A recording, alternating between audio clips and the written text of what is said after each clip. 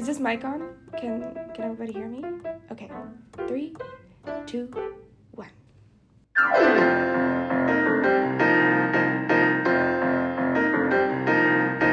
Hello, everybody, and welcome to Alphabet Analysis. I'm your host, Caroline Curley, and I'm so glad you were able to join us this week. If it's your first time, welcome, and if you're a loyal listener, welcome back. Sit back, relax, and enjoy. Now, let me break down how this works for the newbies. Every season, we have a new franchise to break down, and every episode we tackle a new letter of the alphabet with a one-word theme chosen by our audience. A very special guest and I will each choose one movie from the franchise and do some analysis on our films that relate somehow to our one-word theme. Then, a special listener will call in and share their thoughts. This season, the franchise is our childhood favorite, Disney. Last week, we took on the letter A with the word aesthetic and discussed how Disney's animation style has changed over the years, for better or for worse. This week, we take on the letter B with the word belonging. This word was chosen by our loyal listener, Lisa Andres, from Durham, North Carolina. Thanks, Lisa. All our discussion this episode will be centered around the idea of belonging. And now, the moment everybody has been waiting for, the introduction of our very special guest. You know and love him from our James Bond season where he was featured a record 5 times. It's Alistair Albright. Hey Caroline, thanks for having me. Okay, so let's get into our Disney discussion. I think everybody can relate either to the feeling of belonging or the desire to belong. And the idea of finding your home or family appears a lot in Disney films. So I chose Inside Out, a Pixar Animations film from 2015. Can you give us a quick overview of the plot for any listeners who haven't seen Inside Out? Well, first of all, if you haven't seen Inside Out, what are you doing? Directed by Pete Docter, a brilliant animator behind other Disney classics like Monsters, Inc. and Up, this movie is a masterpiece. It's stunning visually, musically, and emotionally. Essentially, we have a young girl, Riley, and she's a hockey player in Minnesota with 2 loving parents. The movie is mostly set inside Riley's mind, where we see her emotions personified as joy, sadness, anger, fear, and disgust. All of a sudden, Riley's life is turned upside down when she has to move to scary, foreign San Francisco, where there's broccoli on pizza, and she cries on the first day of school. Throughout these relatable problems that feel like the end of the world when you're 11, we as the audience get to watch her emotions struggle, adapt, and learn. It's really a beautiful movie about growing up.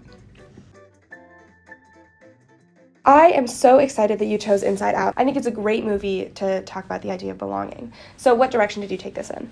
Well, first, let's discuss the meaning of belonging. So at a personal level, what does it mean for someone to belong is sort of the guiding question we'll use. I'd like to reference Dr. Santo Anant, who defined belongingness as, quote, a personal involvement in a social system to the extent that the person himself feels to be an indispensable and integral part to the system. For starters, how do you feel about this definition of belonging? I am not totally sure that I fully agree with it because I feel like it kind of implies that one only belongs if they're super important to the community that they belong to. I feel that I am part of the community of people who love Marvel movies, but I'm not important to that community at all. You know, I could one day decide I don't like Marvel anymore and it wouldn't make any difference. No, actually, I agree completely. This definition of belonging does seem to say that when you belong, you have to be important to what you belong to, but that's not true at all. And we'll see that as we explore Inside Out. So, continuing to Inside Out, what I want to do is I want to focus on Riley throughout the movie and how her emotions, the main cast, joy, sadness, anger, fear, and disgust, are an inner representation of her situation.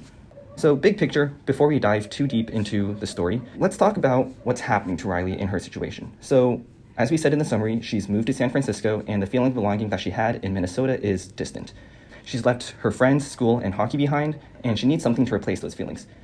But as we'll soon see, she struggles on nearly every account of that. Let's recall some moments in the movie where we see this in action. Let's see one of the first scenes in San Francisco. The family's just arrived at their new house. Riley tries not to feel disappointed by her new house and room, and we see Joy try to take command of the other emotions to try to lift Riley's spirits. Riley can't live here. It's Right. the worst. Really bad. It's absolutely the worst. This house. The worst as it's ever been in my entire Oh, life. yeah. Hey, it's nothing our butterfly curtains couldn't fix. I read somewhere that an empty room is an opportunity. But then more problems arise. She goes back downstairs, and then they find out that their moving truck hasn't arrived yet, so they really don't have any of their belongings. And then the family business gets busy, so her parents become really occupied with the business and finding their belongings that they don't have much time for Riley anymore. Not only has she lost friends, school, and hockey, but now her parents are really busy, and she's starting to lose what little she has left of her sense of belongingness.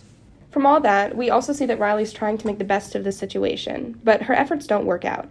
From what we see about Riley, she's usually a really happy kid, and she's put in a situation where she doesn't have her stuff, she doesn't have her parents, and that makes her feel really frustrated. I think the prevalence of emotions like anger and fear, which she's not really used to feeling all that much, make her feel more out of place, more not like herself, and so that makes her feel even less like she belongs. Yeah, and let's see how her inner world reflects that. Early on in the movie, sadness and joy get ejected out of headquarters, so that leaves anger, fear, and disgust in charge. And like you said, these are the primary emotions that are driving her in this moment. Most of her reactions to the world are because she doesn't have joy and belonging, and she absolutely refuses to feel sadness because she still wants to find that feeling of joy. That makes sense, as the rest of the movie, Riley doesn't appear to attempt to make things better, with the upbeat attitude she had that we see reflected in joy. It's like that scene at dinner where Riley isn't interested in talking to her parents when her dad makes an effort. Riley reacts strongly out of anger. She's almost a completely different person. Fire! That's it. Go to your room. Now. Yeah, and that takes me to my next point, where all the islands start falling. The islands are what Joy defines making Riley, Riley. So the fall of these islands relate back to a paper written by Wolfgang Krauss from the University of Munich titled The Narrative Negotiation of Identity and Belonging. So to summarize this paper, he states that there must be some back and forth, some negotiation, between what you define to be yourself and the surroundings you're in. So we see Riley have an established sense of self, but by moving to San Francisco, we witness her struggle with belonging, and that in turn affects her core persona. Exactly, and let's see that in action by revisiting the moments that the islands fall. The order that they fall in is goofball, friendship, hockey, honesty, and family. Throughout the film, events occur that cause each of these islands to fall, effectively demonstrating that Riley doesn't belong in whatever situation she's in. Otherwise, the islands would have remained strong.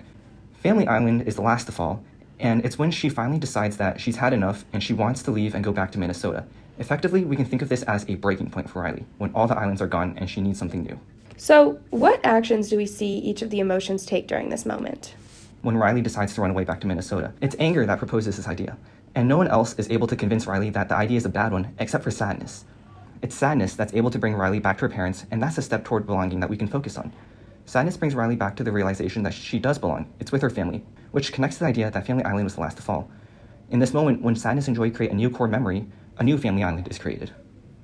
And that's like the construction of a new identity in the context of the negotiation between Riley and her new situation in San Francisco. Her relationship with her family is now within this new context, so her Family Island looks different. That's a really good way of putting it. But also, moving forward after this pivotal moment in the film, we see that Riley's mood improves drastically, and she starts playing hockey with a smile again as her parents cheer her on. And the fact that her parents are there shows how the moment of familial belonging was the first major step toward Riley feeling belonging in her new life. At the end of the movie, we see the construction of a new island and thus the construction of a new meaning of belonging for Riley. In a new home, she's able to redefine what it means for her to belong, and it's a maturing moment for her. So over the course of the movie, her sense of belonging shifted to accept her new home as part of herself. Alright, I could talk about Inside Out all day long, but you also chose a great movie. Caroline, can you tell us about it? Of course, Alistair. I chose Disney's 2009 Princess and the Frog. Princess and the Frog is Disney's last 2D animated film, and it's a classic, complete with some of the best music of any Disney princess movie, in my opinion.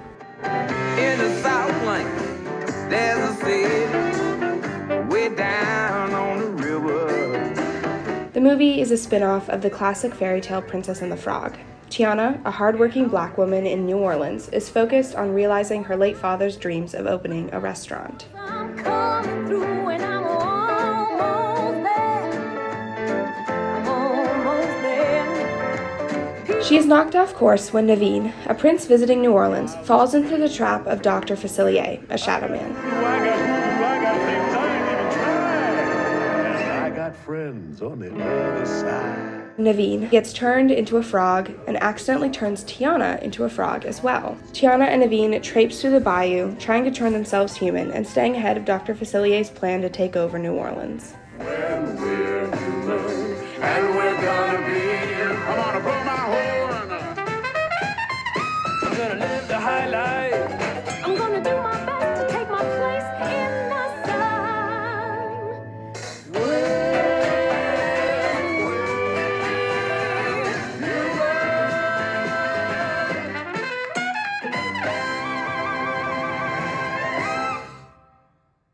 So when we discussed Inside Out, we talked about the word belonging more in the context of how an individual relates to a community or a family. I want to take my discussion of belonging in Princess and the Frog in a slightly different direction. I want to talk about whether The Princess and the Frog belongs with other Disney princess films, or if it deviates from the traditional Disney princess formula. Well, first of all, Tiana is the first and only black princess.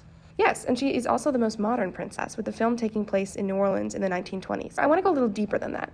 I want to discuss whether the message about social hierarchy in Princess and the Frog fits in with Disney's overall message on social hierarchy. What exactly is Disney's message on social hierarchy? Good question. For that, we can turn to scholar Lee Artz, a professor of media studies and the director of the Center for Global Studies at Purdue University Northwest. He wrote the article, The Righteousness of Self-Centered Royals, The World According to Disney Animation, in 2004, where he analyzed the hierarchical narrative Disney films sell. Art's analysis is very thorough, but let me give you the overview of the three types of characters present in Disney films. First, we've got the heroes. Heroes are privileged, titled, and attractive. Think Snow White and Aurora, both princesses by birth. Even Cinderella was born a noble, and despite her evil stepmother, she still deserves to be a noble. Then, the villains. The villains are unattractive, scheming manipulators who have been allotted a lower social station in life, but are trying to rise above it. If they do have any power, they have it accidentally. They're trying to grab more power than they deserve. Think Scar, outcast by society, who wants to become king of the Pride Lands even though he doesn't deserve to. He might become king for a little bit by killing Mufasa, but he's eventually defeated by the noble Simba, who is entitled to rule. Lastly, we've got the rulers, or the upper class. The benign ruler, who is maybe slightly clueless, but overall good-natured, benevolent, and harmless, would never abuse their power. Think the Sultan from Aladdin. Harmless, benign, rotund, and childlike. He changes the law so Jasmine can marry who she wishes, because he's good at heart, and because royalty are fair and kind. The underlying message from this narrative that Disney perpetuates is that authority is benign, and that people who are attempting to improve their allotted station in life are evil and greedy. And that's pretty problematic because authorities aren't harmless or benevolent a lot of the time. And the lack of social mobility suggests that the people who are marginalized deserve to be marginalized and they should just stay where they are in society. It also suggests that the upper class inherently deserve to be upper class and they shouldn't be challenged. Exactly. It's a pretty toxic narrative about status and social class. Now that we have the context of Art's research, do you think The Princess and the Frog falls in line with that kind of narrative? Well, kind of no, surprisingly. My first thought is that Tiana is not privileged or titled. She is a black woman overworking herself as a waitress, trying to earn enough money to get a restaurant. She is the first Disney princess we see with a job, and in fact she has two. In addition, she falls in love with Prince Naveen, marries him, and becomes a princess, and then gets a restaurant. She definitely displays social mobility, so it seems like she contradicts the traditional Disney narrative on hierarchy that Artz outlines in his paper. I'm really glad you pointed all of that out, because that is what my first thought was too. It really seems like Tiana's social status contradicts Disney's typical message. However, after some further investigation, I'm not so convinced that that's true. Why do you say that? It has mainly to do with two secondary characters in the movie, Charlotte LaBeouf and her father, Big Daddy LaBeouf. The LaBeoufs are rich, white socialites. Big Daddy is benevolent and slightly clueless, and he falls over himself to please Charlotte. All right, now, Princess, you're getting that dress, but that's it. No more Mr. Pushover. Now, who wrote the puppy? Charlotte is a spoiled but generous and kind Southern belle who desperately wants to be a princess. Oh dear, it's getting to be so late. There's still a few stragglers. It's just not fair. My prince is never coming. Now lie. I'll never get anything I wish for. Right away. Tiana's mother is a seamstress, and when Charlotte and Tiana were younger, Tiana's mother created beautiful princess gowns for Charlotte. Now that the girls are all grown up, they're still friends. Wow. Now that you're describing characters like that, they are sounding more and more like they fit into Disney's message about social class. Exactly. Big Daddy and Charlotte are the benevolent authority. But they aren't titled. They don't rule over anybody. That's true, but they're definitely highest up on the social ladder within the movie. They're wealthy, they are white, and there's nobody above them with more power. Even though technically the LaBeoufs don't have a title, they fill in Disney's predestined role of benevolent authority. Okay, I see what you're saying, but we decided earlier that Tiana breaks from Disney's narrative because she's lower class and displays social mobility. How do Big Daddy and Charlotte change that? That's a really good question. The answer is slightly less obvious due to Disney's tendency to sanitize racial and financial issues from their films. And what do you mean by that? Well, scholars Jesse Streeb, Maria Ayala, and Colleen Wexted outline it best in their paper titled Benign Inequality, Frames of Poverty and Social Class Inequality in Children's Movies. Essentially, Disney sanitizes issues of race and class within Disney films, and in doing so, the company legitimizes poverty and discrimination. Streeb and her colleagues refer to this idea as benign inequality, and talks about how, by passing over legitimate issues in our society, children's media constructs poverty and discrimination as inevitable, normal, and acceptable things. The sanitization Strebe outlines is fully present within the film. First of all, it takes place in 1920s New Orleans, where racism and segregation would have run rampant, but that is totally glossed over, and the setting becomes a fictionalized New Orleans, wiped clean of the reality of what Tiana would face. In addition, the racial and wealth disparities between Tiana and the LaBeoufs are never really addressed within the movie. That's so true. Let's go back to your question about how Big Daddy and Charlotte change whether Tiana breaks Disney's traditional hierarchy. Because of the sanitization of the movie, the messages it sends are implicit. Tiana does technically move up in society because in the end she becomes a princess and gets her restaurant. So she does have some upward social mobility. But if we look past the sanitization of race and wealth, we can see that that mobility clearly has a limit. She does not get the LaBeoufs' wealth or power. She doesn't even really get to be a princess, which would mean she would be more powerful than the LaBeoufs. She doesn't leave to rule Maldonia with Naveen. Instead, she just gets to have her restaurant so she can have her success without threatening Big Daddy and Charlotte. So she doesn't really fully display social mobility. Exactly. Even though the movie is reluctant to address wealth and race, the implicit message is that Tiana can move up, but only insofar that she doesn't challenge Big Daddy and Charlotte. The traditional hierarchy of authority, power, wealth, and whiteness is upheld. Oh, I see. So Tiana's slight social mobility is overshadowed by the ending, which doesn't really challenge any authority. Exactly. I guess then, when we ask whether The Princess and the Frog belongs with other Disney movies, the answer then is that it does. It upholds the same social power structure. That's what I'm thinking after my research and this conversation. It does belong with other Disney princess movies, which in this case is kind of unfortunate. Yeah, it is disappointing. Well, now it's time for every listener's favorite part of the show, the part where one of you gets to call in and share their thoughts on Disney and the word of the week, belonging. Dial in right now at 858-23-MAGIC to share your thoughts. Hi, my name is Bonnie Bell, and I am currently a music teacher at Walt Middle School. I wanted to call in during my lunch break to talk about stuff. Wonderful. Thanks so much for calling in. Yeah, so great to hear from you. What would you like to discuss today? Do you have thoughts on either movie we talked about? Well, actually, I just showed my students the classic Disney film Fantasia, and it relates to belonging. I know you two already discussed the aspects of how people belong in a family or to a group, but I personally think belonging can apply to concepts too. Fascinating. Go right ahead. Fantasia was one of the very first Disney movies. It was released in the 1940s. It's a short collection of really beautiful animation paired with various classical pieces like Tchaikovsky, Bach, Stravinsky, and more. However, it wasn't really well received. It sounds interesting, though. Why not? Fantasia was considered too highbrow by some audiences, and others thought it didn't really feel like it belonged with the rest of the Disney films. Walt Disney himself thought that Fantasia would elevate animation to media for the upper class. Okay, so can you explain more about how the concept of belonging applies to Fantasia? Well, I would argue that Fantasia's non-conformity to traditional storytelling and music resulted in the initial box office failures and unfavorable reviews from critics, but the very same unorthodox qualities makes it belong to the beloved Disney greats. What in Fantasia indicates that? Traditional storytelling, especially for Disney films, include a relatable character and a narrative. Fantasia defies this because there's really no common story. Each segment has a classical music piece and an animation that goes along with it. The intro is actually most famous for being the most abstract.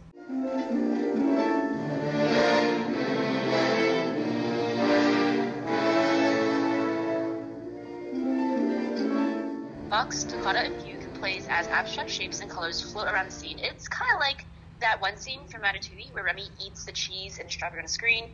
You can't taste the food, but the animators and the musicians portray of the feeling of the food. But I digress. As a result of Fantasia not aligning itself with the early stereotype of media, it lost about $15 million, and Stravinsky, whose piece was featured in the film, called it an unresisting imbecility. That's very harsh.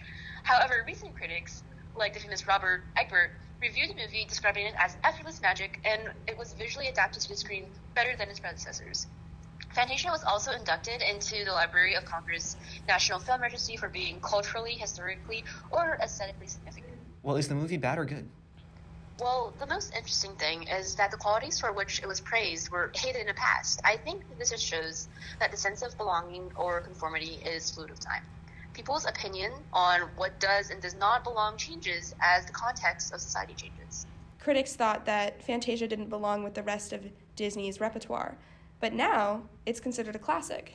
Yes. That's really interesting. What you said about belonging connects to our discussions about Inside Out and Princess and the Frog. And even though our word was belonging, the key phrase might actually be belonging in context.